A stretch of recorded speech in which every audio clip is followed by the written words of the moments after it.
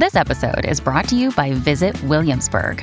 In Williamsburg, Virginia, there's never too much of a good thing. Whether you're a foodie, a golfer, a history buff, a shopaholic, an outdoor enthusiast, or a thrill seeker, you'll find what you came for here and more. So ask yourself, what is it you want? Discover Williamsburg and plan your trip at visitwilliamsburg.com.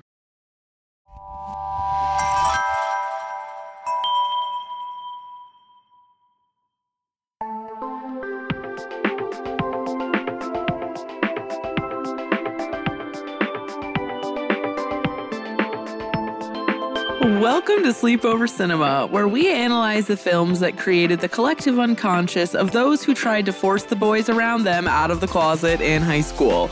I'm Hannah Leach. Yeah. And I am Audrey Leach. We are the sister filmmaking duo, also known as Two Pink Productions, and we haven't stopped thinking about these movies since we first saw them. We're going to explore the good, the bad, and the nonsensical of the movies that first inspired our love for film in an age-old attempt to answer the question, are these movies actually good? And at the end of the day, do we really care if they are? Today we are talking about 2014's GBF. Why not send out a mass text and be done with it? Tanner, you cannot come out via text. All I wanna get is I guess I am. Gay, I'm gay, I guess. our very own homosexual. You don't even sound like the ones on Bravo. We can totally gay you over. Redsies. Oh, bug in the good way. It's not just so physical. I'm a type who won't get up so critical. Seems that many of you girls are treating Tanner as more of a prize to be won than an actual person. Maybe everyone secretly wants a GBF.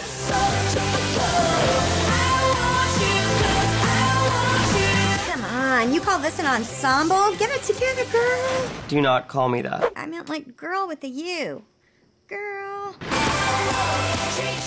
This one isn't exactly Sleepover Cinema. It's a little late in the canon. It's late. Yeah, we want to acknowledge that. However, first of all, we do have some younger listeners, and it's just very relevant to us. So here we are, covering GBF. I did actually watch it in 2014 or 2015. So, Okay. you know, as far back as it can go, I did see Okay. it. So, Okay. Well, at least there's that. Yeah. But before we get into, our regular routine here, guess what? We are officially brand ambassadors for none other than Casetify. Yeah. So we have some really beautiful phone cases that they sent us for free. For the video listeners, you can see I got this really cute, like hippie looking one that's iridescent, which I love. And then also this other one of a girl on the subway. I shouldn't assume a person looking out from the subway with some like fish floating around in the city. It's very cute. Audrey, what do you have? I just have two different like funky floral-ish ones. I got two cases that I definitely wouldn't buy if I was spending money Yeah. on them. Because I'm always like, I need to get a clear case. I just go for the most neutral thing possible. Because I usually want to see, I like to see the back of the phone. I think that's kind of fun. And I'll put stickers on it usually. So that's why I always go for the clear. So I got these two. Personally, I feel very catered to with my cases. And there's basically a theme for every taste out there. There's a Y2K genre of case, which is obviously very relevant to what we're doing here.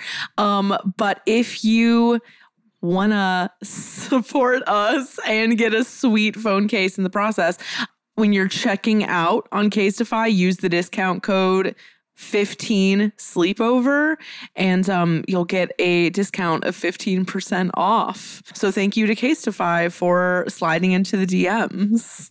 Before we get into the movie, Audrey, what's our hot take of the week? I'm staying away from Song versus Song. I'm staying away from Disney Channel because we've been ODing on it. I'm tired. Delia's versus Forever 21. That is such a good question. I stopped shopping at Delia's as soon as my mom stopped paying for my clothes because Delia's was like high quality. Like it was way more substantial than Forever 21. And you already know I got like an infinite spectrum of colored corduroys from Delia's in my youth. They were sturdy pants. They were pretty nice. In fact, if I still had them, I would probably find a way to wear them, but I don't have them. So on principle, I'm going to say Delia's. I definitely had more from Forever 21 over the years. Yeah. But Forever 21 is just so much more outright evil. Yeah. But I do remember a time in life where I was like, why would I ever shop anywhere else? Like, Right. I was like, Forever 21 is it. Like, I know if I go there, I'll be able to find a new outfit. Going in the Forever 21 in our mall that like everybody went to, it was like you were gonna see someone. Yeah, definitely. For sure. Definitely. I like couldn't fit into Forever 21 until I did my Weight Watchers journey. And so when I finally was able to fit in it, I was like, ooh, like I can shop here. But now they're like way more size inclusive, as are most brands. So yeah, I can still get stuff there. So slay, but also not slay. I probably last bought something from there in like 2017. I think Something me like too. that. But sometimes I'll Yeah. thrift something from Forever 21. Like that'll happen. I also just want to say I got a haircut. I got a haircut last weekend and now I'm a middle part girl finally. And I have bangs and I am exploring my new identity as a middle part bangs person. So if you're watching the video version, I got a new haircut. Okay, are we ready to get into GBF? Literally no, but here's what I want to say. I know a lot of you probably haven't seen it, and with good reason. Yes. But it's so funny, and it's so bad. Yes. I think you should get into it. So GBF was released to the public, wide release, on March 10th, 2014, and was rated R, which is insane. And this is just like a little blurb that I found about that. So the film received an R rating from the MPAA for, quote, sexual references. Director Stein responded to the rating by saying, I always thought of GBF as a PG-13 movie, but we were given an R for sexual references while not having a single F-bomb, hint of nudity, or violence in the film. Perhaps the ratings box should more accurately read for homosexual references or too many scenes of gay teens kissing. I look forward to a world where queer teens can express their humor and desire in a sweet, fun teen film that doesn't get tagged with a cautionary R. It's actually very fucked up. It is really fucked up. I totally agree. Especially because it's only like 6 or 7 years before Love, Simon. But that just goes to show like how much culture changed towards like white hot gays between now and then. Like, yeah. So those people much. might as well be Mr. Rogers at this point. That is so true. Like we have It's Pete so true. Buttigieg. Like we've come a long way. At least for that demographic of gay. So something to think about. And we'll come back to that during the cultural context. But anyway, this movie was directed by Darren Stein, best known for directing Jawbreaker, of course, GBF, Sparkler, and Seeds of Yesterday. It was also written by George Northey, who wrote for Charmed, GBF, upcoming Jawbreaker series, and Faking It. So George and Darren are kind of like recurring collaborators, which is cool. This movie's production situation is quite interesting. So someone funded this movie primarily, but to finish up the movie, they had to launch an Indiegogo campaign, which is not surprising considering the end product. But the Indiegogo is really funny. Like, it was promising perk packages from JoJo and Ivana Lynch, who obviously you know who JoJo is, but Ivana Lynch, basically they were like baiting potential like funders with these like bonus packages. And Ivana Lynch is obviously Luna Lovegood from the Harry Potter series. But So just one thing that I thought was really interesting. This is like when they were listing like what they needed the money for. They said, if we surpass our goal, we can use the money to take the film to festivals in every major U.S. market, hire a publicist, create a grassroots campaign that includes special screenings for high school GSA clubs, gay straight alliances, and do absolutely everything we can to make sure people across the movie have the opportunity to see the movie, which personally... Across the country. Yeah. Personally, I think... What did I say? Across the movie. Girl. Across the country. I think that the catering towards GSAs is so cute. Yeah. Like, the fact that that was, like, such a crucial element of life is so funny. I wouldn't call this film like good representation of a GSA, so that's confusing. A school doesn't have to have a GSA. It has a drama club, okay? That's the GSA. That is the GSA. I truly don't know what the activities of the GSA are, so... It was just, I don't know. You know what? You're so right. We would have to ask someone who was in the GSA. Is it like everyone sits in a room and doesn't hate crime each other? Like, I'm curious. Like, or do they have initiatives? Because if so, then that's fine. They're just like watching Rocky Horror and like painting rainbow signs. Like, I don't know what it is. Okay, and just another interesting tidbit about this Indiegogo is that at the highest level of contribution, $5,000, this was the perk. The GBF VIP dinner party. You and a +1 can attend a dinner party in the Hollywood Hills with GBF's director, writer, and cast members. The evening will include an intimate acoustic performance by JoJo and will be catered by the owner and chef of Auntie M's Catering. Travel not included, plus an invite and a +1 to the private cast and crew screening in LA and a signed DVD, a set of cast photos, signed movie poster, and stickers, not to mention BFF status. If I could turn back time. An intimate acoustic performance by JoJo. I just am like, and this was no one. There were zero claimers of this perk. Fuck. But it's also really interesting that like JoJo was in this movie and that was included as a perk because this was like the era of her career when she was like being held hostage by her shitty contract with her former label. So just an interesting thing to keep in mind. Okay, synopses. We've got our typical 3 synopses. The IMDb one is what happens after Tanner is outed by his classmates and becomes the title gay best friend for 3 high school queen bees.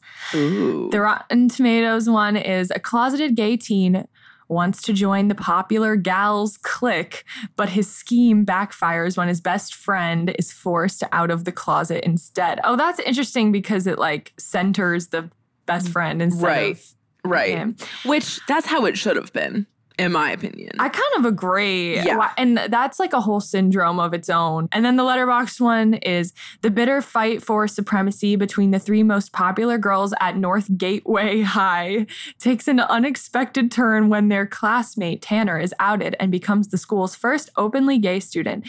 The trio races to bag the big trend in fashion accessories, the gay best friend, while Tanner must decide whether his skyrocketing popularity is more important than the friendships he is leaving behind. But the beginning of it weirdly does center the girls, but then it twists and turns into being about him. We've got one tagline. Being out has never been so in. That is a good tagline. That actually is a good tagline. That's a great tagline. I love that one. The marketing and the tagline and all these things are far better and more promising than the product itself. Yeah, like the poster is so like campy and over the top. Like you think it's going to be a sleigh and then it's not. I wish so bad that there was a cameo by Chris Colfer in this movie. I know. It would have been so good. Okay. Anyway, getting into this cast, which honestly, I don't like putting the cast list together, but this one especially, I was like, oh, must I? Mostly because the two most interesting people to me are billed really low. So Michael J. Willett plays Tanner Daniels, who is the one who ultimately is the sought after GBF. Yes. He is known for GBF, Finding It, United States of Tara, I forget which it is, Paragon School for Girls. And then Paul Iacano, however you say his name, he plays Brent Van Camp. That's great. That name. He's known for GBF, Animal, Fame, No God, No Master, and Twink Slave. He played the role titled Twink Slave in It Could Be Worse. What the hell? I just had to put it there. It happens. Yeah. Next, we have Sasha Peter. I've never known how to say her last name. Pieters or whatever it is. She played Fawcett Brooks. Mm-hmm. Fawcett. And she's known for Inherent Vice, Allison De Laurentiis, and Pretty Little Liars and Heroes. But I think for the most part, our listeners, it's Allison De Laurentiis. Yes. What an icon. She was like 12 years old in the pilot of that show, and everyone else was like 20. Wow. And it's really crazy because she looks their age. And they also look young, but yeah. Yeah. Then we've got Andrea Bowen, who plays Shlee Osgood. Which is funny. Yeah, it is kind of funny. It's like Ashley, but Shlee. Yeah. And she plays a Mormon mean girl, which is definitely something that you don't see very often. Right. But she's known for Desperate Housewives, GBF, and Scandal. Next, we have Zosha Rockmore, who plays Caprice Winters, one of the three mean girls of the cliques, except she's for like drama club. And again, like with High School Musical, being the head of drama club doesn't make you popular. No. It just doesn't. She's known for Precious, The Disaster Artist, and The Mindy Project. She was like a series regular on the Mindy Project. All right. Mm-hmm. That's all very respectable. Yeah. Next, we have Molly Tarlov. She plays Sophie Astor, who I already forget who that was. She was like the friend, I think. She was like the girlfriend of the gays. And she's only known for Awkward. Yeah, well, she was like the main girl in Awkward, which like, can you think of anything more dated than a show called Awkward? Like she was in GBF and Awkward. Like, damn, those are some. Like you were dated. Yeah. Yeah. Next, we have Ivana Lynch, who, as we said before, played Luna Lovegood in Harry Potter. And she plays a character called Mackenzie Price, which I hate. I don't know why she's in this movie. I just like would like to think higher of her. Yeah. Well, the part is like this really obscure other Christian girl, which is like, why did we need her too? There's no answers to these questions, but no answers. No. Finally, a crowd pleaser, JoJo, yes, plays Soledad Bronstein. Yes. And she's kind of the one who is the head of the GSA, and she's trying to like basically out people in the school to like get real gay members in the GSA. Yeah. It's crazy. She is known for Aquamarine, RV, GBF, and Extinction. Obviously, she's more well known as a musical artist. Yeah. Duh. Okay, so getting into these numbers, the estimated budget was $3.2 million. They filmed this movie in 22 days. Yeah, you can tell. Yeah. And so opening weekend, could not find a single number, and I really looked. Critic score 80% on Rotten Tomatoes. That's actually really high. Shocking. The critical consensus is GBF explores high school relationship dynamics and teen stereotypes with a refreshingly humorous touch and surprisingly subtle smarts. And then we've got a few more critic opinions. Chronic bubblegum high school farce in which gay characters are reduced to tokenistic social accessories. The result is a mostly swishy, sweet fun, although admittedly it might have benefited from a bit of tweaking to fluff up bigger, better, and bitchier one-liners. Agreed. And then lastly, occasional laughs don't outweigh an incoherent tone in gay forward teen comedy. Yeah. Agreed. True. Okay. And then audience score was 55% on Rotten Tomatoes and 2.3 stars on Letterboxd. Some Rotten Tomatoes reviews. 1.5 stars. This movie sucked so much I waned to go back in he closet. Waned. Overly simplistic and panderous, this movie obviously targets white gay adolescents that are now seen as an acceptable market. Although the main characters are gay, they seem just as flat as the token characters found elsewhere. 5 stars. Interesting, ... very comedic. No. Okay, then the letterbox section. 1 star. GBF stands for genuinely bad film. 5 stars. When Fawcett said he obvs died of the HIV, that's cinema, baby. 1.5 stars. The things we do for Natasha Lyonne and JoJo. Oh, fuck. I forgot to include her in the list. Natasha Lyonne is also in this movie, but like barely.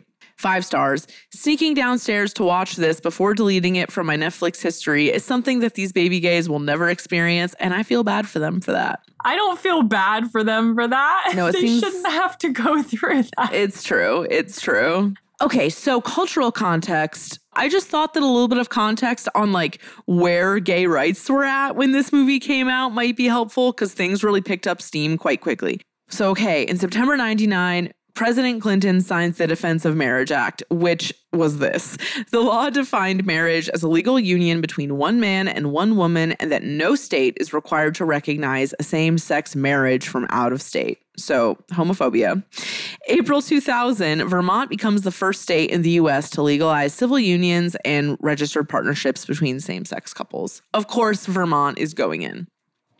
May 2004, Massachusetts becomes the first state to legalize gay marriage. In the following 6 years, New Hampshire, Vermont, Connecticut, Iowa, and D.C. will follow suit. November 2008, California voters approve Prop 8, making same-sex marriage in California illegal. So weird.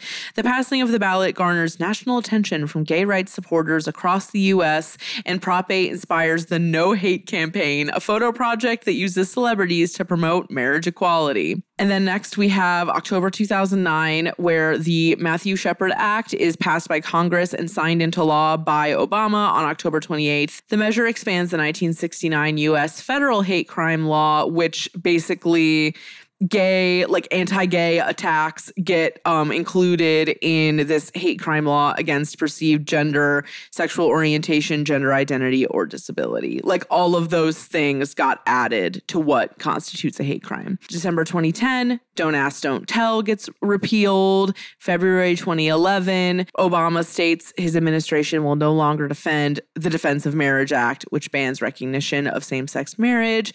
June 2011, New York State passes the Marriage Equity Act. And June 2015, on Audrey's birthday, gay marriage is recognized in all 50 states. So between June 2011 and June 2015, it's before gay marriage is legally recognized, is where GBF lands. So just think about that. Interesting timeline. Things picked up speed quite quickly if you think about it. That shit needs to get codified. It does. It really, really does. It's scary that it's not. So hopefully these things stay in place, but we'll see what happens. So I had never seen this movie until like 2 days ago. But Audrey, what did you remember about this movie? Well, we haven't even introed the fact that our literal GBS. Yeah. Except I would never say that. And No. It wasn't like that. No, it not was the way it is in the movie. Yeah. But our 2 friends from high school, Ethan and Chris, are going to be in the second half of this episode. We're really excited about that. Yeah. I don't know what we're going to talk about. I don't know what's going to be said. Yeah. But in 2014, during my senior year of high school, we probably were just like scrolling on Netflix or something and saw that it was there. And we were like, oh, interesting. Let's watch this. There were laughs. There were tears. There were tears? No, there weren't tears. Good. But it was just like, and it really sticks out in my mind. Like watching that movie with him at that time was really very much like a senior year memory. Like I actually do remember it well. And so I don't want to reveal anything now because we're going to talk about it later. Chris, who we're going to talk to, we had a little blurb from him during the Bend It Like Beckham episode because he's like an expert in international affairs. But we've been friends since 7th grade. He was my 8th grade boyfriend, of course. We really have been through a lot of things. Like, we went to NYU together. We suffered through all of like drama club and show choir together. We are really close and were extremely close in high school. So close. He's so fucking funny. I can't wait for him to be on the episode. I'm sure we'll talk about his coming out in the second half, but I remember it very, very clearly. Oh, yeah. Yeah. Both Ethan and Chris have great coming out stories. Anyway, so we're really, really excited to talk to them in the second half. Most of the second half will be us talking with them because honestly, there isn't that much to say about GBF other than just shitting on it. And we think it would be more interesting to talk to our actual GBFs from high school. So get ready for that in the second half. Where did we watch this movie? It was free with ads on like YouTube and stuff, of course. I watched it somewhere legit and for free, but I don't remember where it was. So it's on all the AVOD platforms, the ad-based platforms for free, just with ads. Anyway, so find this movie, give it a watch, and then meet us back here for our cute little conversations with Ethan and Chris.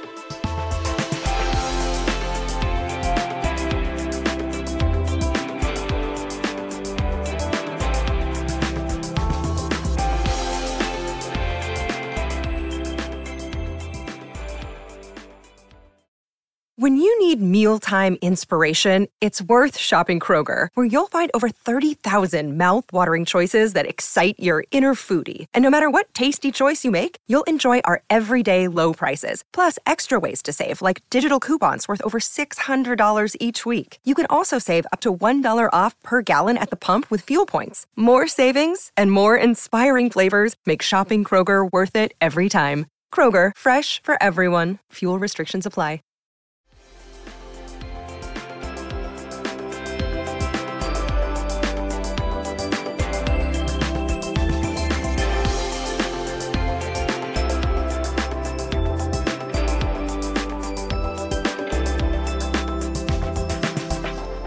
Okay, everyone, we are back to dig into 2014's GBF along with our two beloved friends, Ethan and Chris. We're going to do like 2 mini interviews with them that we will get to shortly. But before we get to that, we just wanted to kind of touch on the things about this movie that stood out to us the most. I have 2 main things. The first one is that when Tanner calls his best friend the F slur on that friend's front porch, I like actually screamed. I was so shocked. I made Josh come in. Like I rewound it and I made him watch it too. I was so surprised. You know what else surprises me about this is that the fact that it's even entertained that Tanner and Brent would be a couple, because they just don't seem like they would. I don't see them having a crush on each other. Ultimately, that is what they decide. But for a second there, you kind of think that might happen. I think it's one of those things where like they were trying to get at the fact that like proximity in high school is a really big thing. Very true. And then the second thing that stood out to me is when they go on the shopping spree and they're like in the photo booth and like trying on outfits.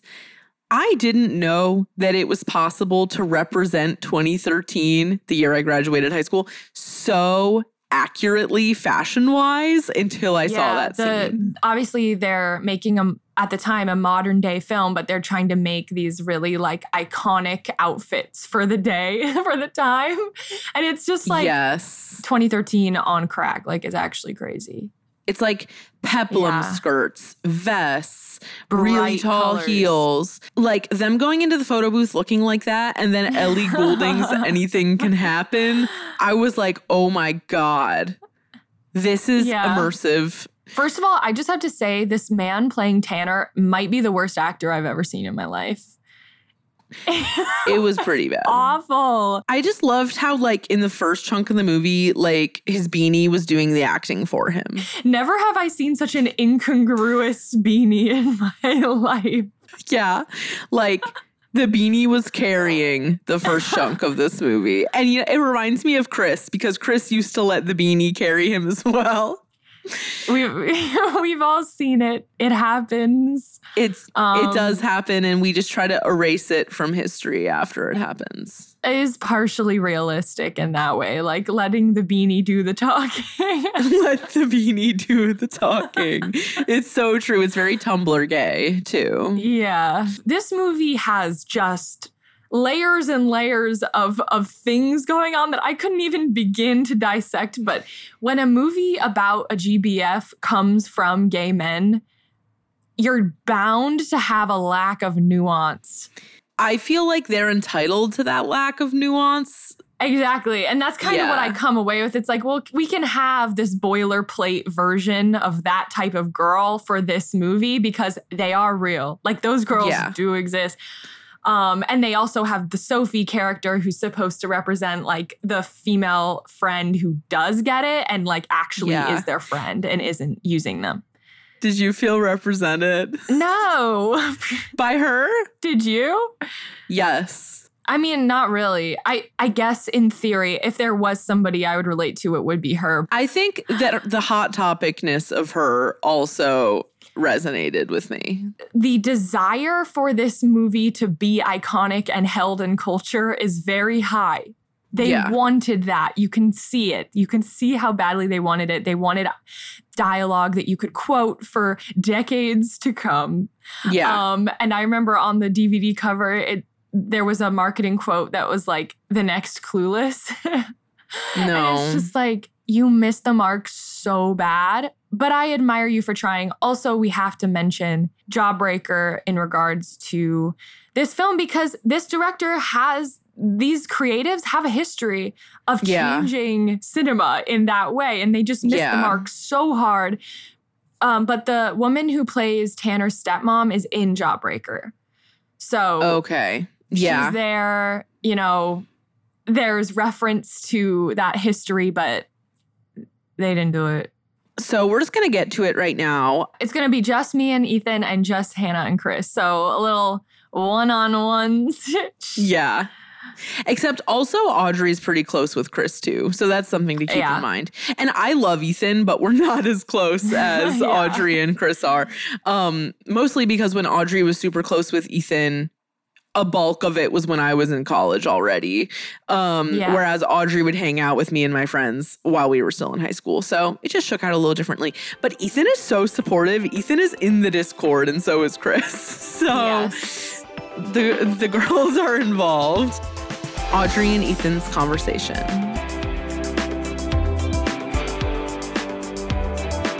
So here we are with Ethan, my personal GBF. Just kidding. But Ethan is here, and I'm really excited to talk to you today because, man, we've been through it. So please, give us a little rundown of who you are. As Audrey said, I'm Audrey's GBF, Ethan. I wouldn't say, I would never speak of myself in those terms. I would say Audrey and I were best friends in high school. We did a lot of theater and drama club and show choir together growing up. And then nowadays I live in Columbus, Ohio. I'm a user experience designer. So it's kind of cool to watch like Audrey and I both doing a lot of creative stuff as kids and then figure out different ways to stay creative as adults. Yeah. It's definitely always been that way, like us encouraging each other to do the thing that we want to do. Even like on my documentary, which we've talked about many times on this podcast, Ethan did the titles for that. And I was always encouraging Ethan to like pursue graphic design actually, because it was like so clearly your thing. Your notes in high school, the way that you wrote your notes and your study guides and all this stuff, it was just like the idea that you were even entertaining doing anything else and did entertain it is really funny. Well, thank you. I think that's actually similar to my experience coming out and like with this movie, in addition to like how I approach choosing my career, is like just a lot of hesitancy and a lot of like, there's an obvious right answer, but like overthinking everything. Before we get into the meat of it all, let's just talk about briefly when we became friends. I guess 6th grade, right? I think. So. I moved to the town that Ethan lived in 5th grade. And then we didn't come in contact, I don't think, in 5th grade. But then in 6th grade, we were in the same team, if you will. I just don't really know like how it happened. The main thing I associate with the beginning of our friendship is like Tofutti ice cream. So I had an undiagnosed peanut allergy until I was 17. And so forever, I've always felt like an ally of those with intolerances and allergies. So like in elementary school, I would sit with our friend Noah, who had a peanut allergy because I just didn't like peanuts. I wasn't officially allergic. And then I feel like that kind of carried into your inability to eat regular ice cream. And peanut allergy. But it was always, our friendship was basically just me being like, you're fake. Ooh, that's true. I was like, I'd be like, well, if you ate one, would you die? Like that was like the level to which it had to be at. Which I wouldn't. It was gaslighting, and I apologize. I apologize for that. I remember I went to your birthday party. Which one? There's that picture of us in your kitchen. Oh, my surprise birthday party. Maybe 10th or 11th grade is when we really were like solidified best friends. It's kind of peculiar that around the same time that I came out, I feel like you and I became best friends. Yeah. So my question for you on this podcast is, were you looking for a GBF? No. I mean, hey, if I was, I had like 40 of them. So, like, there was no shortage. But no, that's true.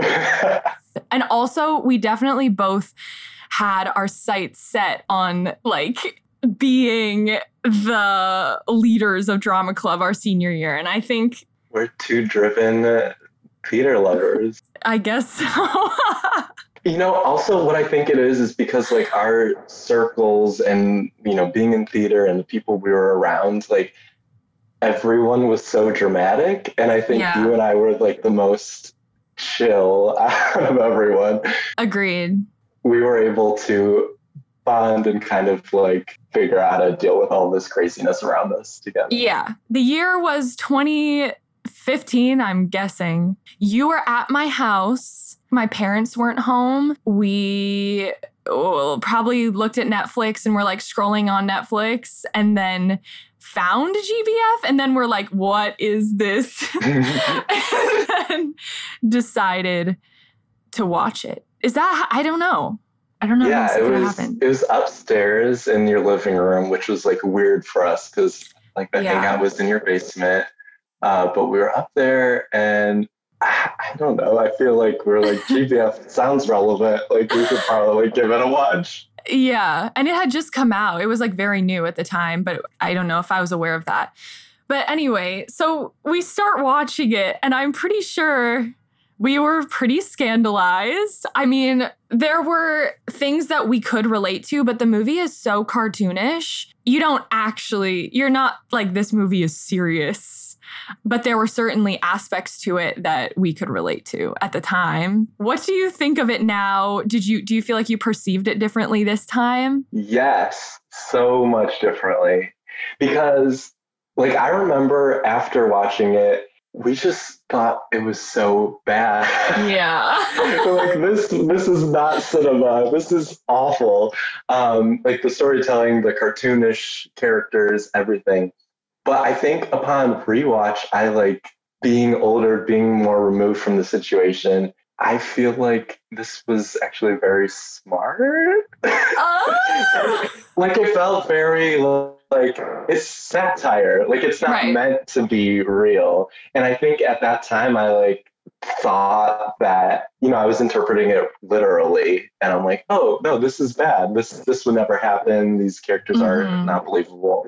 But it's like making fun of the GBF and that phenomenon and that like weird period of time where it was so desirable to have a gay best friend. This film wants to be the gay Mean Girls so badly. I know. There's so many, like, even just references to Mean Girls. So there were a lot of really good lines in this film. Okay, this is my favorite one. Come on, we were going to watch The Boys. I did enjoy that one, actually. Does your vocal coach know you smoke? Come on, that's so good. No, I mean, like, it's not a good movie, but I think that I appreciate it a lot more this time around. There's definitely problematic stuff here. The racism is pretty horrendous. Yes. There was one line that, like, it was a 3-in-1. It was fatphobic, ableist, and homophobic all in one.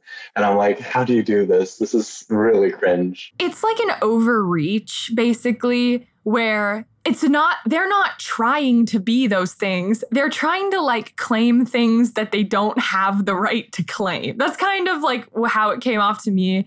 They're trying to make an inclusive film that's like a little bit edgy and a little bit crass, but then like watching it now, it's just like, it's not the way. I thought Megan Mullally was amazing. That's the mom, like Oh, yeah. Oh my God, yeah, the Brokeback Mountain scene, that was a lot. Okay, so how would you describe yourself in 2013, where you were at mentally? What was happening? I was in drama club. I had just started my first year of show choir, which I know you guys talk about that in pod, but I'd alluded to earlier, like that was something that I actively chose not to do, even though it was kind of inevitable that I would be in it because of our love for performing, and like it just seemed like a very clear route. But I was so terrified that people were going to call me gay if I was in show choir. Mm-hmm. Which is so dumb because I was in drama club. And I mean, you're already you're already over there. It's all the same wing, Truly the same wing in the school. Too. Mm-hmm.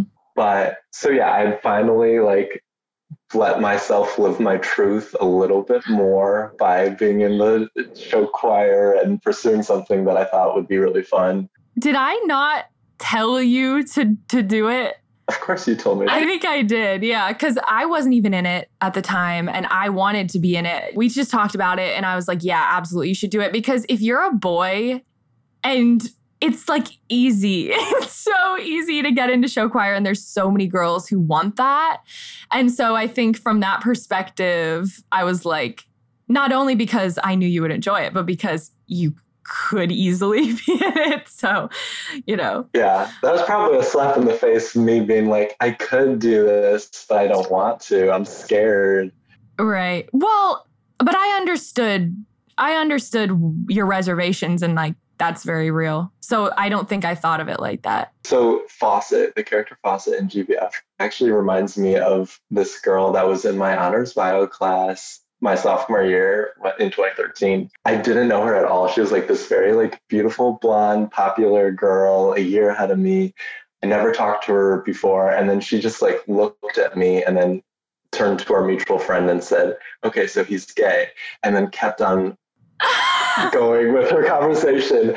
And I hated that. You got clocked. I don't think I had ever... that might have been the only time that's really happened pre-coming out. I think at that time I knew, but I definitely wasn't ready to share that with anybody. So I just threw a fit and pretended like I was so mad at her, which I was, but she was right. I want to know when it became real enough that you were like, I'm going to start coming out to people, and then how that eventually led to the grand one, if you will. Yeah, that's a really interesting question about when things felt different. Because my high school diaries don't go back far enough to like before I knew. Because like my first entry is like, I have a secret, but I won't tell you. So like you knew it was there. The very first time I told someone that was in our lives was someone who I met at a show choir competition who was like in a different school. And I Snapchatted her and told her. A safe bet. Well, maybe not so safe. Not so safe. Because I was like, oh, my friend Brandon introduced me to her. He's like, you know, been a good friend of mine for a while. And I knew they were friends. So apparently, as soon as I Snapchatted this girl that I was gay, she immediately texted Brandon and was like, wait, what's happening? Oh my God. That is not a true straight best friend right there. No. An ally. I don't know like what influenced me to start telling my best friends, but I remember you were in that like first few conversations. Do you remember that super clearly? Because I very much do. I think I do. Because at the time we had the really early lunch period, like we basically were eating lunch at 10 a.m. Like it was tragic. And we were the only two of our friend group that had that lunch. So basically quite literally, we sat by ourselves at a table at lunch every day. And I loved that. Like to me, that was great because there was like 10 people in that lunch anyway. Like it never made me feel bad. Like I loved that actually. No, it was more funny than sad. Yeah, it was funny. On days that you weren't there and I was alone, it did feel pretty sad. Our lockers were near each other as well because our last names are close in the alphabet. So our lockers were always close. And then one day we were walking from the lockers to the lunchroom with kind of a long walk. I don't know how you said it. I don't really remember that part, but I don't remember what I said either. I just remember that it happened. Was it a shock? No. No, like I think I was waiting. I was kind of waiting I was never going to bring anything up prior to you saying something. Like, honestly, I think I was so lucky enough that all of my fears and, you know, kind of internal struggle with like coming to terms of being gay and then choosing to be out is like all internal. Like there was no pressure, no like homophobia present or none that like I really saw a lot of. And so even like, you know, I'm sure especially today, like people are it's a lot easier, but like I'm sure that still there's a lot that goes in your head. It felt very freeing to realize that I'm the only one that like cares about that. Yeah. At that point, a lot of people from Hannah's class had already come out, and like I feel like it just started a string of more people coming out, which was fine. It was fun. For me, there was like one big coming out where that I do remember the thought process of where like, so I started telling like my best friends and then I told my family. And then there was one day where I was like, I went to sleep to take a little nap in between school and our show choir practice.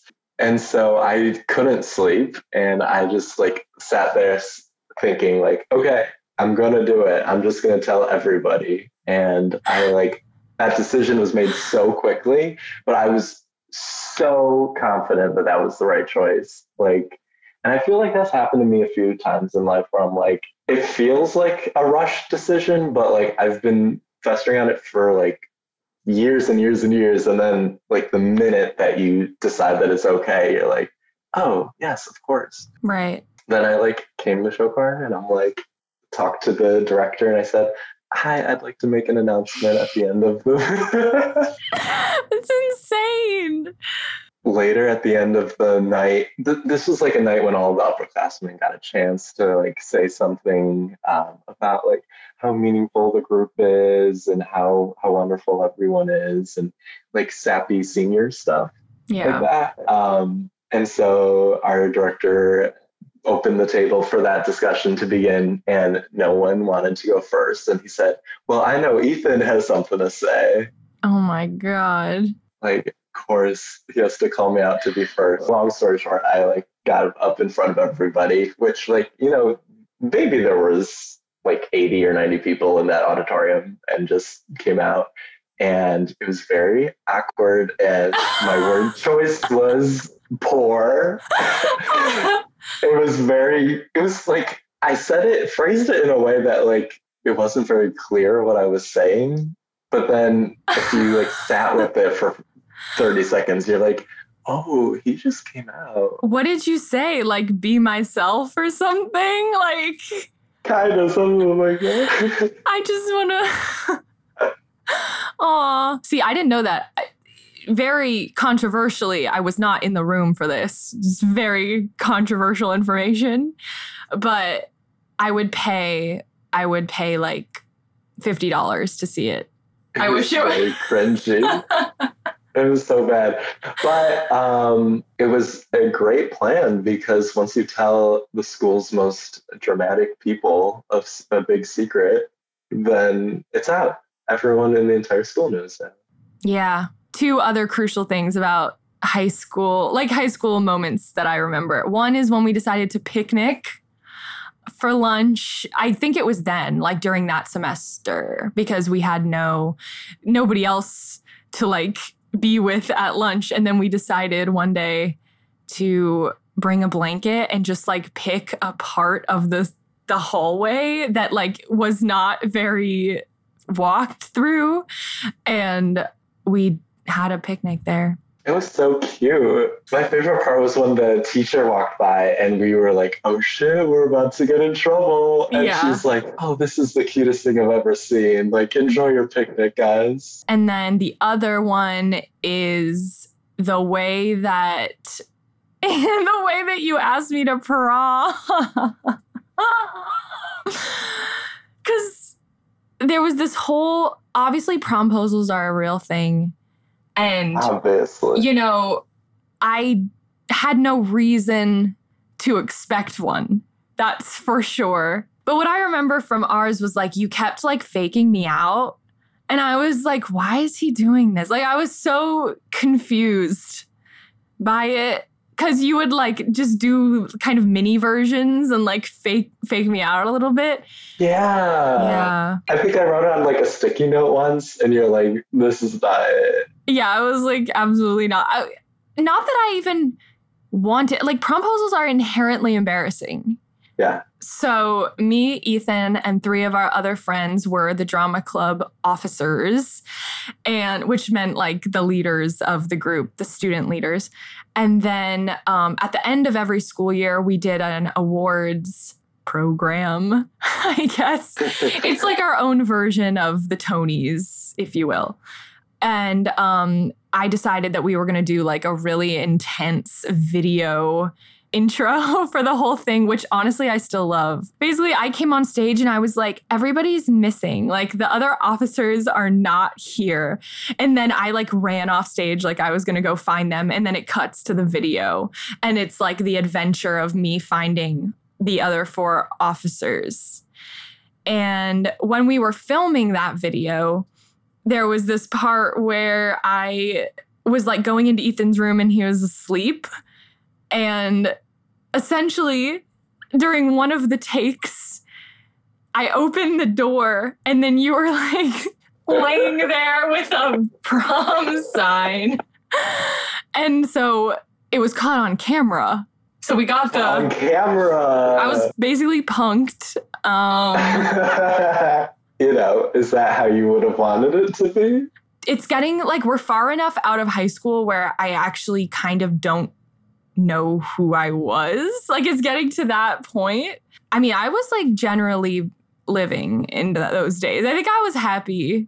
It's weird because it's not important, but like everything's important. But also like we weren't a couple, and we definitely had a conversation about the fact that we were going to go to prom together. So it is silly and dumb, but I think we were just like, this is what people did. So we like, I took it upon me to like figure out a goofy way to do it. Did you consider having a male date for prom? Because you could have. You actually could have, right? I could have. Yeah, we had a queer principal. One time I created a fake email address and emailed her and said, I heard that you don't allow queer relationships at prom. I do remember that, yeah. I was like, signed anonymous high school student. And she like responded and she's like, that's definitely not the case. Like, where did you hear that? Like, I wanted to let you know, blah, blah, blah. And then eventually she found out it was me somehow. And then tying it back to GBF, she, because I was in the office a lot in the mornings, and she went up to me and she said, Ethan, will you resurrect our GSA and be the leader of that? Maybe I had just watched GBF and I had this like idea that GSA, no, I don't think GBF had a lot to do with it. But I don't know. I think at that time I was recently out, but I was just too concerned about what everyone thought to like realize that was actually like a great thing that I could do and like be a part of. Yeah. But also like GSA, it didn't have any. Okay, so it's true that it died. Because actually Hannah and I were talking about GSA, like, did it exist at our school? And she said, yeah, it did exist, like, within her time. And then I said, I feel like by the time we were seniors, it, like, didn't. But I don't know. But to answer your initial question about considering going with a guy, no. Yeah, I feel like not really. I didn't really consider. Actually, I did go the year before as a junior with a female friend. And at the time, I was dating a guy at our school, and he went with his female friend. And so I think we did get like one dance together. And so that was cute. Yeah, that's good. Have you or did you ever feel like an accessory to some straight girl, I guess? No. No. That's good. No, I have a lot of female friends in my life, and all of them are cool and smart and interesting and not like the girls in this movie. I would say there was one part of the movie that triggered a moment in life where just seeing at a party when the straight female cis woman starts dancing on the gay man, that brought me back. That's real. That's real. And that is weird. It's like, as the girl, you want to like have that experience that a lot of people are like dating and grinding on each other. But like, oh, it's safe because he's not into me. And that, I will say, like, isn't the best feeling. No. Why are we doing this? This is like... It's like performative, but like for other guys, like it can just be very performative for the guy that they would actually be interested in. I mean, that was always my kryptonite in general at school dances, was like, I would literally rather disintegrate into the floor and die than try to fit in this gymnasium right now. Like, I like could not handle it at all. Okay, last question. I feel like I already know the answer to this. Do you wish you came out earlier? I feel like you couldn't have. Yeah, I mean, that's kind of my answer. Like, no, because it was, junior year, I feel like is early enough given the situation and like the circumstances of where we lived and the time. So like, if I was a high schooler today, like I probably could do it earlier than junior year. Yeah. But like it would have been nice to be out earlier. Yeah. But it made me who I am today to go through it the way that I did. I can't remember if we've actually talked about this or not. I think we have. But like, didn't you say I was your crush in 9th grade? Yeah. So maybe it's less about the straight girl using the GBF, but... You were using me! Yeah, that was early on. Yeah, that was during this period of time where Ethan and our other friend Tori would like wait for me every morning. Like you would sit on the ground in front of my locker every morning. That was so cute. Did you know that when that was happening? Like, did you know that I was using your name like that? I don't think so. I might have had an inkling, but like I just didn't take it seriously because I feel like I just knew. Intrinsically, I kind of knew what was going on. And also we were best friends, so like that's fine. Like I don't think I cared if I did know. But we also kind of had that like quasi-sibling thing going on. I almost like, because we kind of look alike. Like I feel like there was some of that too. I agree. Definitely seemed harmless, and I'm glad that it didn't, It wasn't weird for you. I was basically just waiting. At all times, I was just waiting to be come out to, like all the time. I feel like a lot of people have done that with you. Yeah. One other thing like about the movie that I wanted to say. Okay. Bring us home.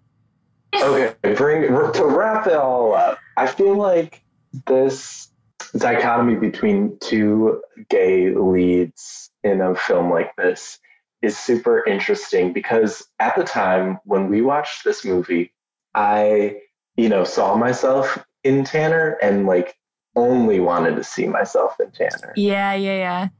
And to like see this other character to be so like flamboyant and so feminine and so himself, I think we are all taught, and especially when you're young and you're in high school and you're terrified, it feels like the easy thing to do is just kind of shun that and like kind of idolize the, seemingly straight acting, like more acceptable version of queer. The Love Simon.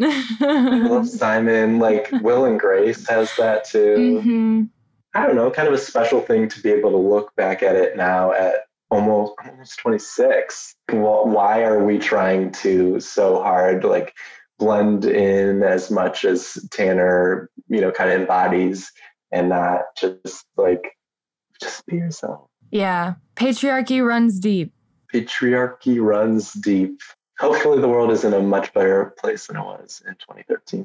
Thank you so much, Ethan, for coming on the podcast. This is a very fun walk down memory lane. Okay, now we're moving on to a discussion with Hannah and Chris Shahadi.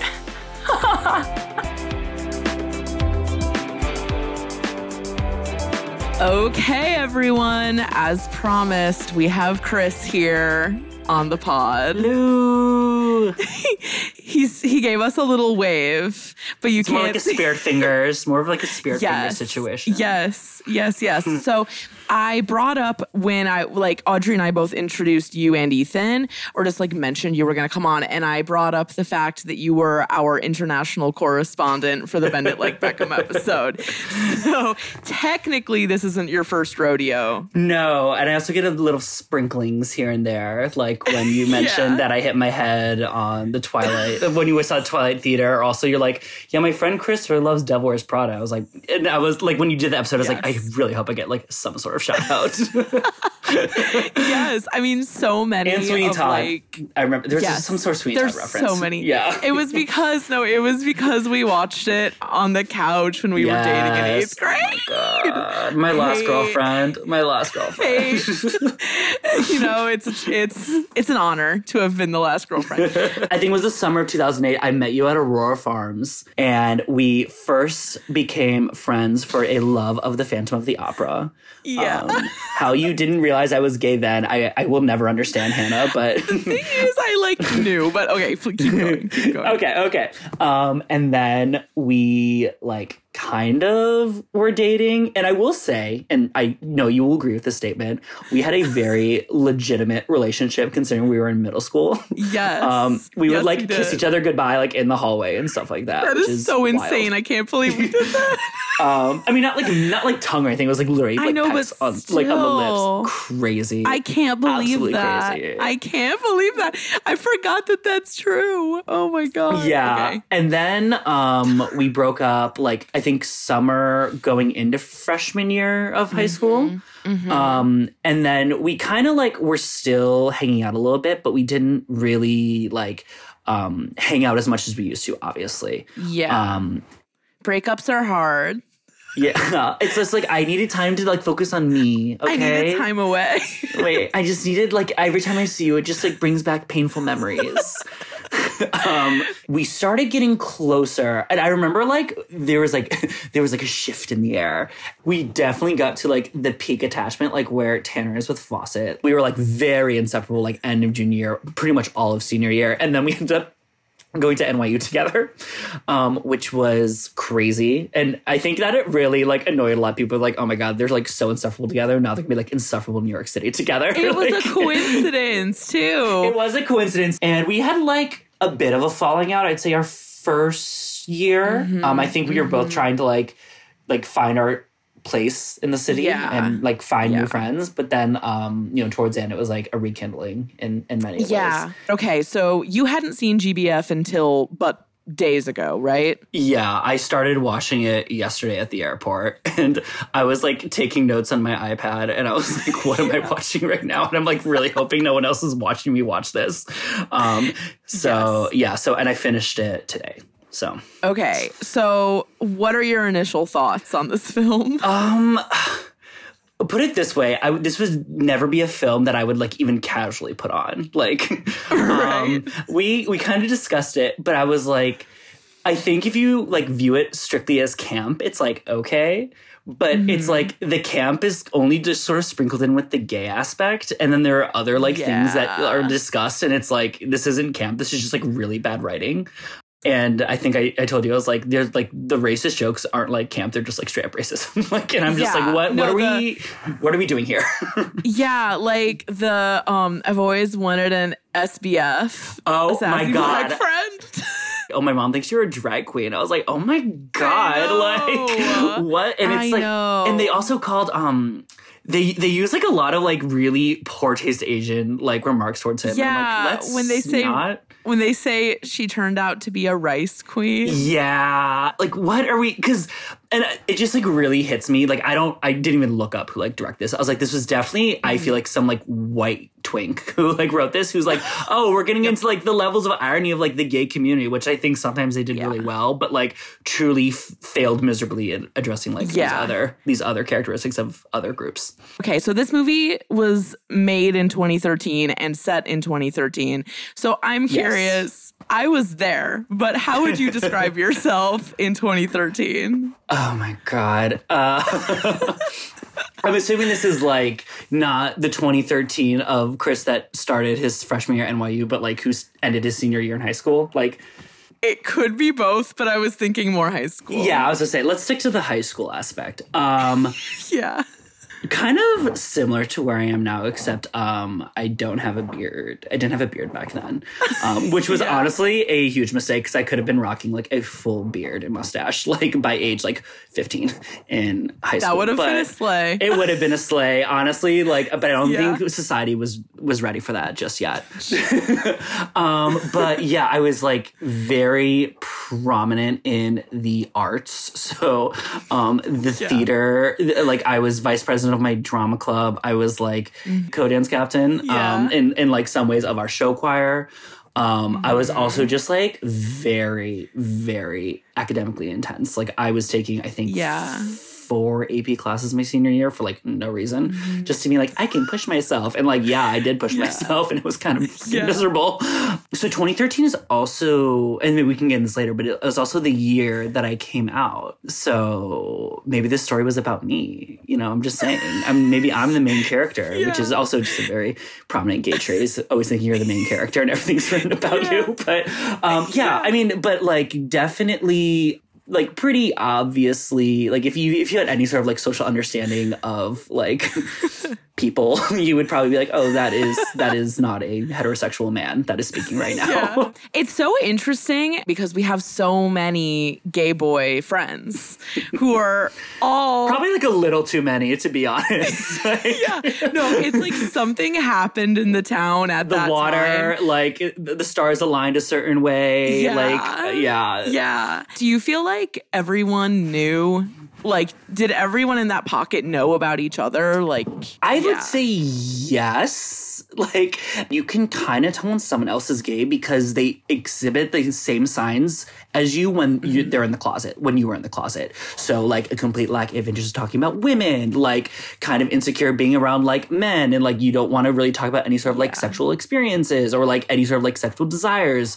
That was always, like, very prominent in our friend group. And so I think that's so true. Yeah. And it's so real. I mean, and so, like, sometimes when I watch these movies, they're like, oh, like, I don't have a good gaydar. I was like, that's kind of bullshit. Like, to be honest, like, I mean, full disclosure here, my current partner, I did not know he was gay when I first met him. So, like, maybe I'm like, maybe I'm just, like, talking out the ass. But we just spend so much time together, and, like, none of us have, like, ever hooked up with, like, any of us in our friend group. In GBF, first of all. Yes. I hated that. I hated that. Like, they're best friends, and then it becomes, like, romantic for a second, and then they're like, never mind. I'm sorry. I just have to go on a rant for a second. Like, please do. It reminds me a lot of, like, in some of the movies you guys have covered where there's, like, a forced romance for absolutely no reason, or it's like, why can't they just be friends? And it was, like, the exact same thing. I was totally fine with them, like, not getting together in the end, but it's like, but then don't introduce this whole, like, oh, are we, like, together? Like, in the middle of the movie. I thought that was, like, just really dumb and, like, served no purpose. They're sisters. They're not. They are. Like, no, they literally are. So when you were watching the movie, okay, it's very 2013. You feel that? How did that, because even to me, I was like, this fashion is, like, out of control. But in any way, did it, like, take you back to the vibe of being a 2013 baby gay? It was like when we first got to New York. So I spent the summer working and actually, like, racking up, like, a fuck ton of cash. And I literally remember it was like your parents were, like, still in the city, like, dropping you off. And I just went to Topshop and just, like, threw down cash and got, like, my first pair of skinny jeans. And I got, like, some cute, like, sweaters with some shirts. And there is a picture of me with your parents in Washington Square Park. And I am wearing, and that is the first time I've ever worn skinny jeans, like, outside of a store. And I'm, like, rocking these skinny jeans. So, but, like, when they were doing the makeup, like, montage, or, like, the makeover montage, I was like, none of these looks are good. And also, like, I'm like, who dresses like this, like, ever? First of all, I just want to acknowledge, we are past the point in society where coming out is, like, a crucial plot point in queer media for the most part. Yes. However, this movie is very much about coming out and what happens. So I wanted to ask you, like, with everything in our school and, like, in your life at the time, were you, like, nervous to come out? I think I was for a little bit, just because I'm someone that doesn't really like a lot of change. Not that it's like I came out and all of a sudden I became gay. It was more about disrupting a status quo that I was living with, I think. In hindsight, I look back as, like, there should have been absolutely no nervousness coming out in, like, any situation that I was in. I had a very supporting family. I, like, was surrounded by, like, a bunch of other people that were in the closet. We had a very good supportive network of, like, teachers at school. Like, my favorite teacher is a gay man. Our theater director obviously was as well. So butch lesbian icon. Literally, no one's doing it like her. No one's doing it like her with those cargo shorts. But yeah. Oh my God. I've invoked her name so many times on this show. I've listened to every episode. I am fully aware. Actually, I have not listened to Princess Protection yet, but I will be listening to that tomorrow. Oh my God, so loyal. I think it was just like, oh, I'm really nervous to, like, accept this part of me and, like, really disrupt a status quo that has been, like, long established for most of my life, even though, like, as I said, it wasn't really surprising that to many people that I came out. Some people were surprised, and I was like, you need to, like, read a book. Girl. So I remember when you came out to me. Yes. But I don't know if that was the first? It was the first. So I saw this question. God. I was like, you know, Hannah, you were there. I've had multiple people come out to me for the first time, so I never want to be like, it was me. Like, they came out to me for the first It's that like aura you exude that literally attracts every single gay man to you. And there's like, I can trust her. She gets me. Like, I mean, I love it that way. I like my life being that way. I actually remember it quite well. It was the day before, I think it was our first show choir competition of the season, competition season. Yes. So I'm a triplet for all the people that do not know who are listening right now. So there was a lot of shared car like maneuvering that had to go around. And so Hannah was like, oh, well, let me drive you home. And honestly, like most of these times, like it was like me, Hannah, and then my brother Nick. Sometimes we would just like park and just like talk for like literally hours. Like, and it was actually super fun and like a very fun memory for me. Yeah. And we parked like not on my street, but like a few streets over because there's like this weird curve path that like was kind of like secluded. And we're like, oh, if any cops like come by and they're like, why are these kids talking in the car? They won't see us. Classic. Which, like definitely was not the case. Yeah, as if like also it's like, is it illegal for people to be talking in a car? And I was like, I gotta tell you something. And you're like, okay, like, and I was like, I just want to, you know, that like I'm gay. And then I don't really remember what happened after that. I remember you hugged me, which obviously, like it's not like you slapped me or something like that. But then you like, you know, it was like, it's very much the questions like, oh, like how long have you known? Like, like how are you feeling? Like, oh, have you come to anyone else? But yeah, it was you in a cold Ohio winter night in your wonderful 2002 red Honda CRV. Yes, the memory. Oh my God.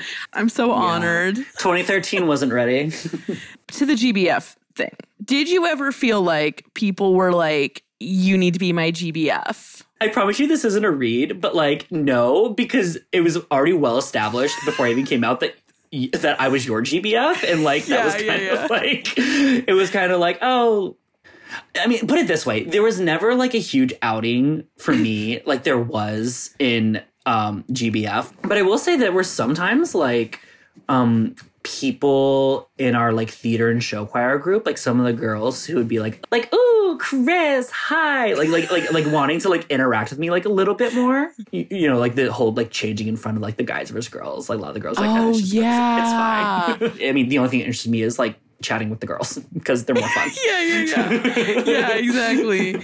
Okay, I'm not gonna say the F slur. However, that scene where Tanner shows up on the porch, I screamed. And says it too. And says it like and outs him to his mom. Yes. Oh, I was shocked. I was like, that is. First of all, the vibe of the movie did not give me the idea that they were going to start throwing the F slurs like around. No. I was like, oh, it's not even messy. That's just like cruel. I was so shocked watching that. Even though, like, the mom knew, first of all, Brett did not deserve his mom. She was an absolute legend. Like, she like watching like, Brokeback. I want to be here for you. And I'm like trying to drop pins for you and like trying to. Although that one scene where she's like, oh, I could really go for a poppers right now. I like, that was so funny. I lost it. Yeah. But yeah, when he said that on the front porch, I was like, that is so malicious. Yes. And it's just so unwarranted because like, okay, to like blame your best friend for something like that is wild. And to actually like cut so deeply into something that is so important to him in front of like his mom, who like I assume like it's like a single parent household. Yeah, is like, I mean, I can't believe they even like became friends again, let alone like maybe even like hooked up. I was like, I would never talk to that person again. I know, that is so evil. It was so fucked up. I called Josh in and I was like, you gotta watch this. Like I rewound it. I was watching with my partner. I was like, you gotta watch. I like so many of the scenes or like so many of the terms they said. I was like, you just gotta watch how crazy this is. I mean, it was mostly for like stupid camp things that they say. Yeah. Like when the mom was like, I could really go for a poppers right now. I like rewind it. I was like, watch this. Good. Like this is, I can't believe this is a real movie and this got a green light from production. How the fuck are they gonna try to convince us that this place has never had a gay student? There's a theater and arts department. And then first I was like, where does this take place? I was like, is this in California? And then they made a joke about Prop 8, which is the California gay vote reference. I was like, okay, so this did take place in California. You're really trying to tell me that there's not a single gay student in this like coastal, probably LA, like high school? Like, give me a break. At least be a little more believable. Go to Idaho or something like that. We cannot do this question if you don't want to do this question. Do you, out of curiosity, do you ever wish that you came out earlier? Oh, okay. I would love to answer this question. Okay, please. Actually. And the answer is yes, because I had like known I was gay for like way longer than before I came out. And there is this other aspect, which is I've been on like this horror. I mean, it's not scandalous or anything like that or juicy, but I've been like recently obsessed with a lot of like young adult, like novels and young adult like TV shows of like younger like queer characters like who are actually like dating in high school.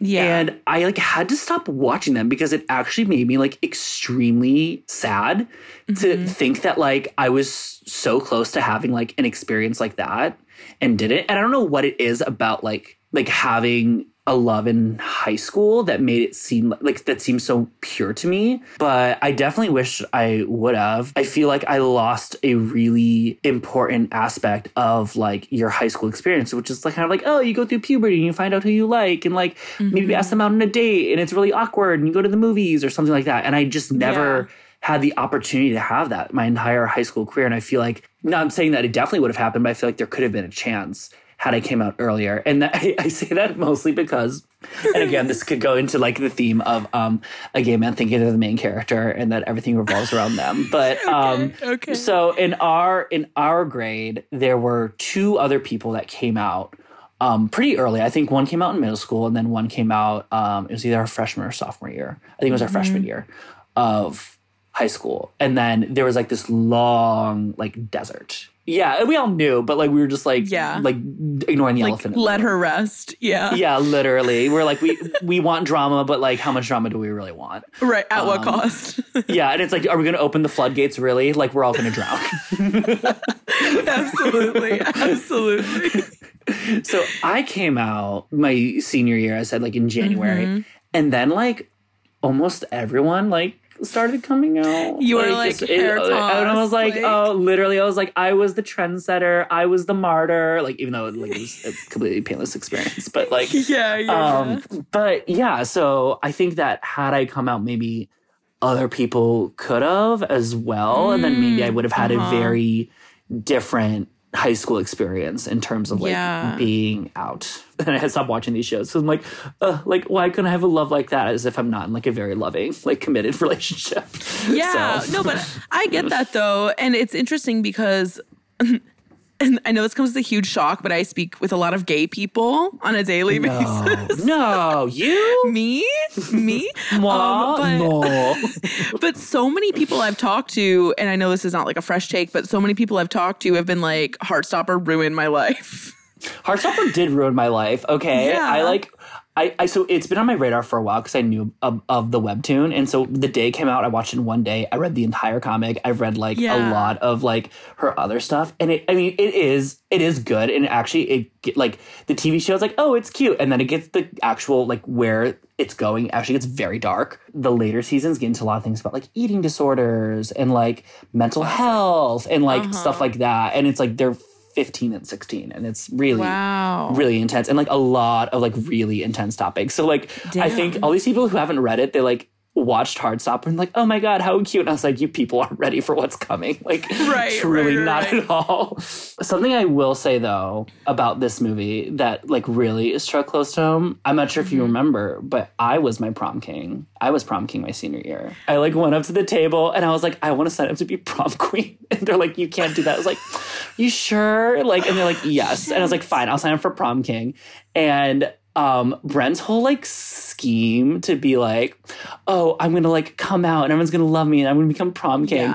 That was like low-key what I did, not gonna lie. Like I never would have signed up in the running to become prom king if I was not out of the closet and knew that I could like use the idea of being like an out gay man to like propel myself to like to fame and prom fortune. king royalty. Yeah, literally. I feel like in so many ways our high school was like weirdly a gay utopia. Like, I don't know why, but like people didn't get bullied for being gay as far as I knew. No, the only time, like, and it wasn't even bullying. There was like one time in Spanish class. So there's like this verb that's like llegar, which I think, if I remember correctly, means to. I don't remember what it means. I don't remember in Spanish anymore. But the way you can conjugate it is like llegué.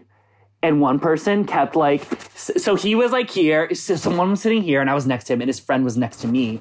And he kept like looking at his friend saying, you gay, like over and over again. I just like completely ignored it. I was like, and I looked at him, I was like, can you stop? Like, not being like, can you stop? I was like, you're like so beneath me in order to like engage with this right now. So you gay. Like, not even a good pun. The question is, so, okay, in the movie, everyone, or like Brent and Tanner, both seem to be like kind of salty about being a GBF, especially Tanner. You know what I mean? Like they kind of don't like the girls. It seems like he really just like allowed his entire agency to be taken away from him from coming out, which is like the opposite of what coming out's supposed to be, which is like, oh, like you own who you are. And now he's like, oh, just kidding. I'm owned by these like 3 women. And it just really was like, it really confused me. Yeah. Because it was. At least they're fierce. Like, why is that not even being remarked on? Yeah. I mean, they were. I mean, Shlee, okay, so Shlee, what I say about each one.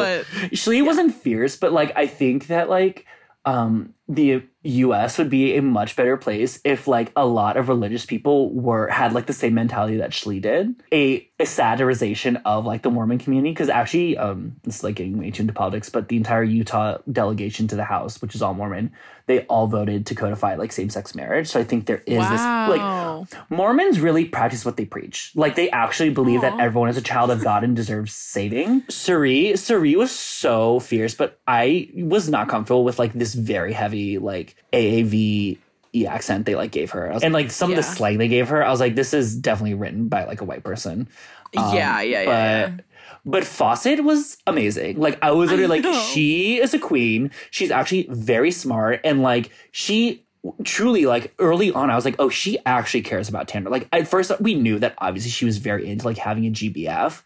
But I could tell like very early on, she transitioned way sooner than the other two in terms of being like, oh, this is actually someone I really care about. And so when he blew up at her and he was like, you only care about me as an accessory, I was like, she doesn't though. Like this should have been a fight that happened way earlier. Like she's shown you time and time again she actually really cares about you up to this point. So like I feel like the script really got that wrong. Like that should have like, scene should have been like way earlier. I was like, there is something about like every gay man wants to have some like fierce, smart, like beautiful, confident female to like gas her up all the time, and like, even when she does psycho shit, and be like, you were right, you were justified the entire time. Like like I murdered my boyfriend because he didn't answer my text. It's like, and that's just the way men have to have it, you know? How else are they gonna learn?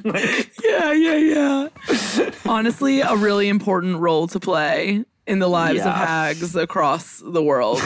Truly. I was gonna say, and like, but it's like interesting because like obviously like I always viewed you as like a fag hag, but it's like you can't call someone a fag hag anymore if they're like not hetero, I feel like. So but I feel like I really do straddle the line though, because that is who I am. No matter what, that is who I am. But it's also like not your fault that like every gay man just like is like you literally have some like pheromone that you exude, Hannah, that like brings every gay man within like a 20-mile radius to be like, where is she? I must find her.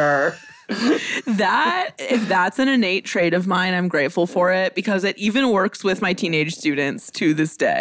I know, you told me the story. I was like, girl, it's like I thought this was just like guys your own age, but like damn, you're gonna be like this. I'm getting them young. Yeah, but honestly, it gives me like, even when you'll be like a Miss Darvis like later in life, where like you'll just like attract them. Exactly. That is honestly a goal for sure.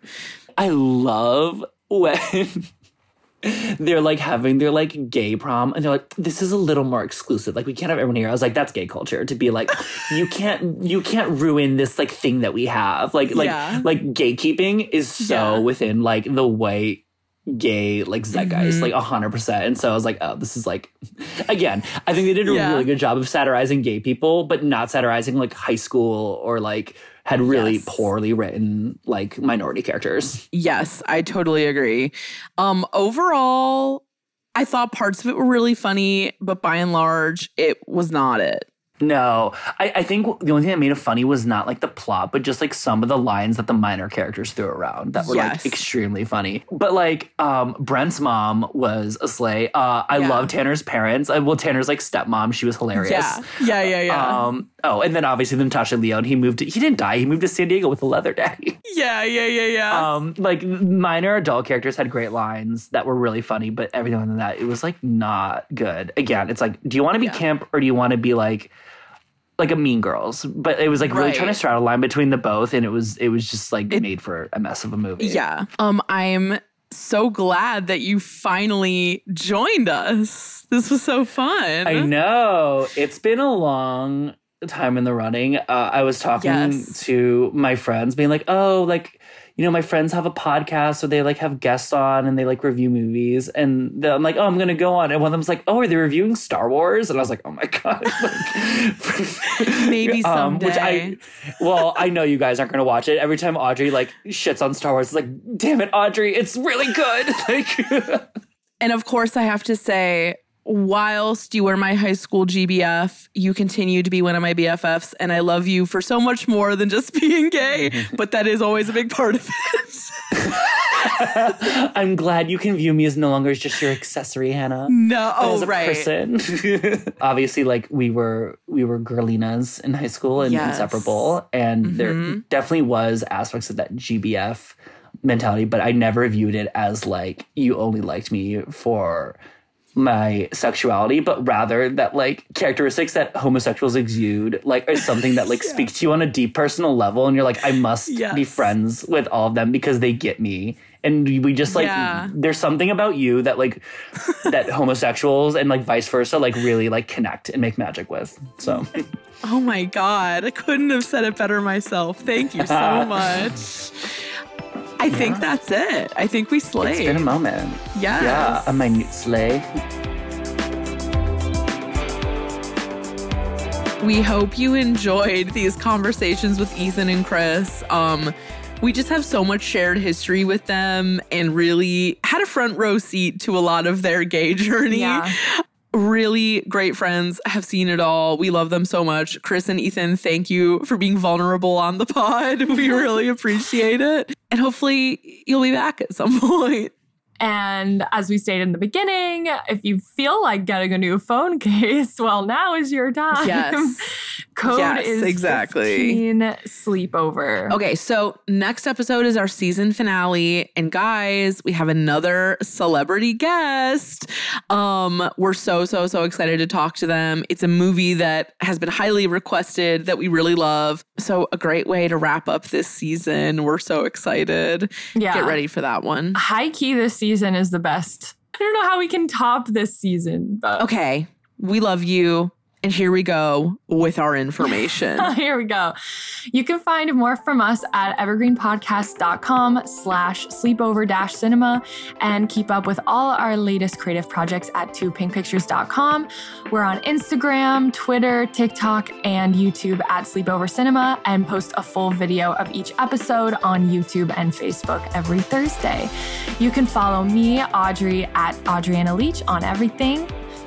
And you can follow me, Hannah, just in case you don't know my name at this point, at Hannah Ray Leach on everything. And of course, you can join our Discord server at the link in the episode description or on evergreenpodcast.com. We already talked about merch. We already talked about reviews. Yeah, leave us a review. And Sleepover Cinema is a production of Evergreen Podcasts, produced, edited, and engineered by us, Hannah and Audrey Leach. Sleepover Cinema is mixed by Sean Rule Hoffman with theme music by Josh Perelman Hall, and executive producer is Michael D'Aloia. We'll be back soon. See you next week. Bye. Bye.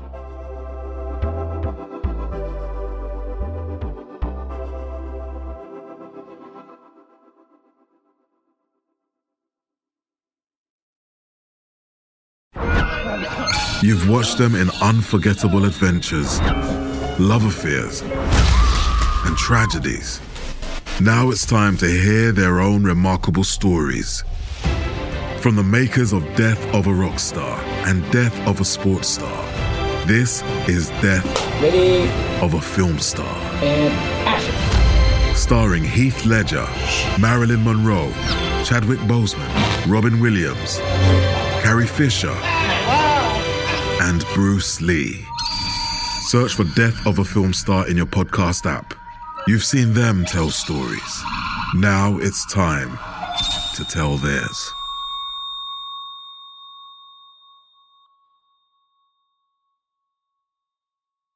This podcast was produced with the support of the Ohio Motion Picture Tax Credit and in partnership with the Ohio Development Services Agency.